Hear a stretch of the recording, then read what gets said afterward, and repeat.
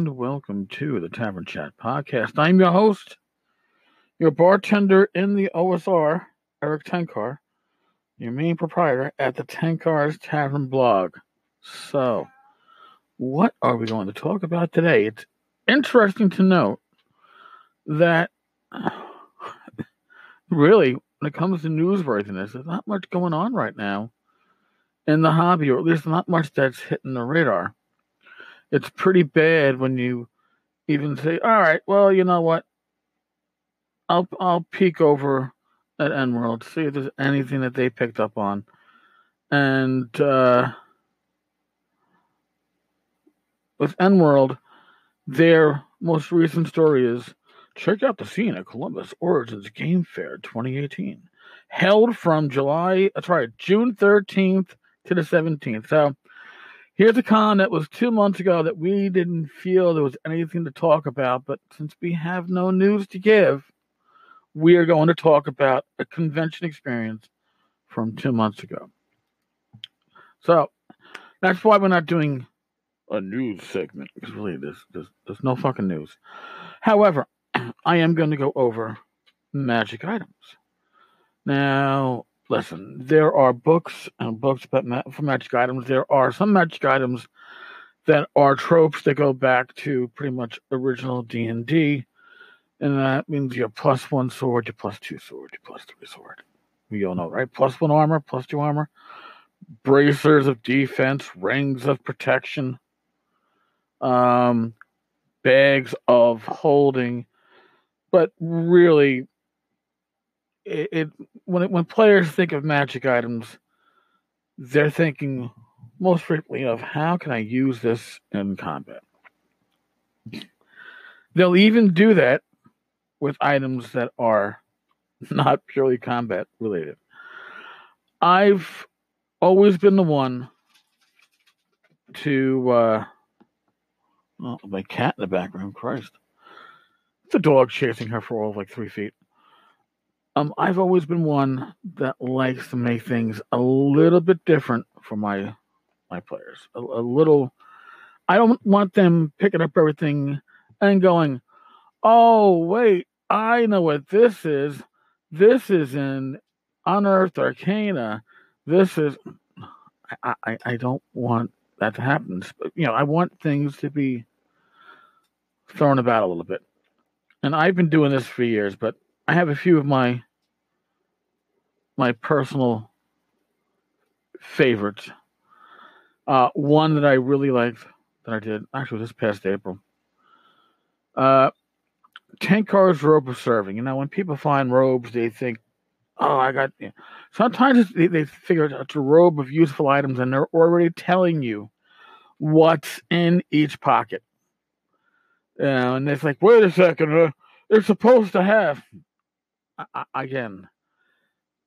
I like turning things around a little bit. So when I did Tenkar's Robe of Serving, Tenkar's Robe of Serving is similar in many ways to a robe of useful items. When your players have that in their head, they're going to be a little confused. But of course, I run this fantasy tavern, the blog, I geared it toward that. The Robe of Serving is geared more towards delivering a fine pub experience on the go. The robe is often found with a bartender's apron of non-magical quality.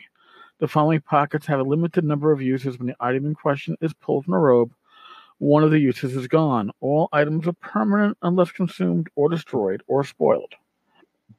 It could spoil over time and cannot be returned to the pocket they came from. So, first pocket, table and 6 stools, wooden, 3 uses. So if your players need to, set up for lunch, dinner, sit down and maybe parlay, going to impress the enemy, you pull out the table and 6 stools. Bench, wooden, seat 4, 2 uses. If you'd rather use benches, you have that. Serving tray, pewter, 3 uses. Wine glasses, 6, 2 uses. Loot, low quality, 4 uses. Because how are you going to set up your traveling tavern without having some music? even if it's some jackass just plinking away at the strings. You need that. Now, the following have a limited number of uses per day. 1 cask, 1 gallon, once per day. Beer barrel, 2 gallons, once per day. And when you're pulling it from the pocket, you must choose either dark or Pilsner. You see? We keep these things in mind. Mugs, wooden, holds 3 cups of liquid 6 times per day. Candle, wax, twice per day. It is lit when removed from the robe's pockets. Pan-fried bread chips, crisps, twice per day, 6 serving. Each serving equals 1 standard ration. An additional feature of the robe is the ability to make change. Putting a gold coin in one pocket allows one to retrieve 10 silver pieces or 8 silver pieces and 20 coppers, etc., etc. Note the original coin disappears when the new coinage appears. One cannot change coins in the other direction. 10 silvers cannot be turned into a single gold piece. This feature can be accessed 5 times per day, maximum 10 gold pieces in value per use. Now, why did I have to specifically note on this item that you can only make change, you can't take change and give back effectively larger bills, larger coins? Because what are your players going to do the first time they realize they have this ability? Oh, shit! So we could take these 10,000 silver pieces that we just found, which by the book weighs 1,000 pounds of silver. Holy shit. And we can make that into 100 gold, or even better, 10 platinum pieces. So you have to put restrictions in. Or at least you have to be willing to think about how fucking weird it's going to go when your players grab this stuff. Because they will. And that's just a guarantee. Players like to improvise with what they have to a large extent. Now, I've done...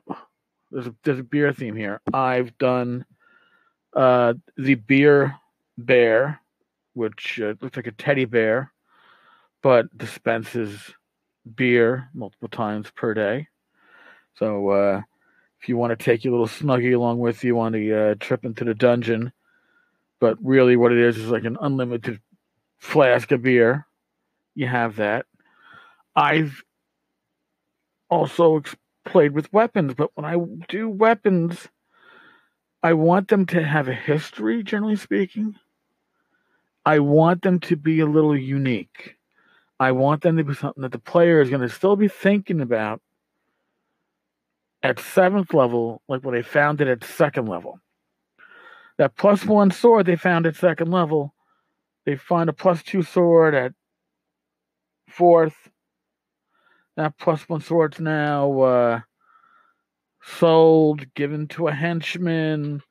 It's on that belt of unlimited holding. Remember that in my old campaigns?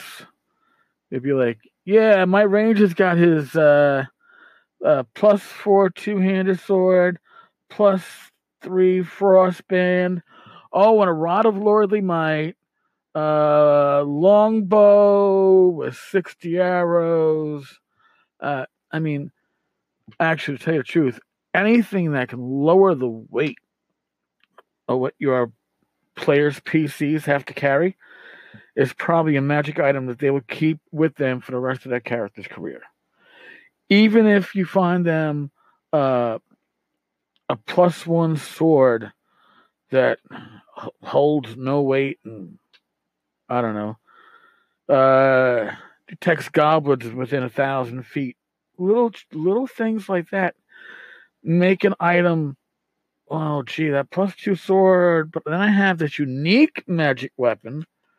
And the same thing goes for other magic items. If you can throw in some of your own design, and it's not as hard as you think, throw some in of your own design, and your players will remember it for a long, long time. They'll appreciate it. They'll treasure it. If for my players, and last year's GaryCon, when I had a GM, without knowing I had a GM, I did the same. I did the same. These were my 5e players that had suddenly Swords with Relight in their hands, and I actually made up, I think, 3 or 4 magic items on the spot. Now, I hope that they wrote down the descriptions pretty accurately, because I know I did not have a chance because I was keeping the game rolling. But they were very happy with what they got. Nothing was overpowering. But you don't have to overpower to have an item that is cherished by your players. You just have to make it special and useful. Special, useful. 2 key things. Wow, I'm imparting words of wisdom. You don't get that too often. All right, folks. I guess I'll be back tomorrow.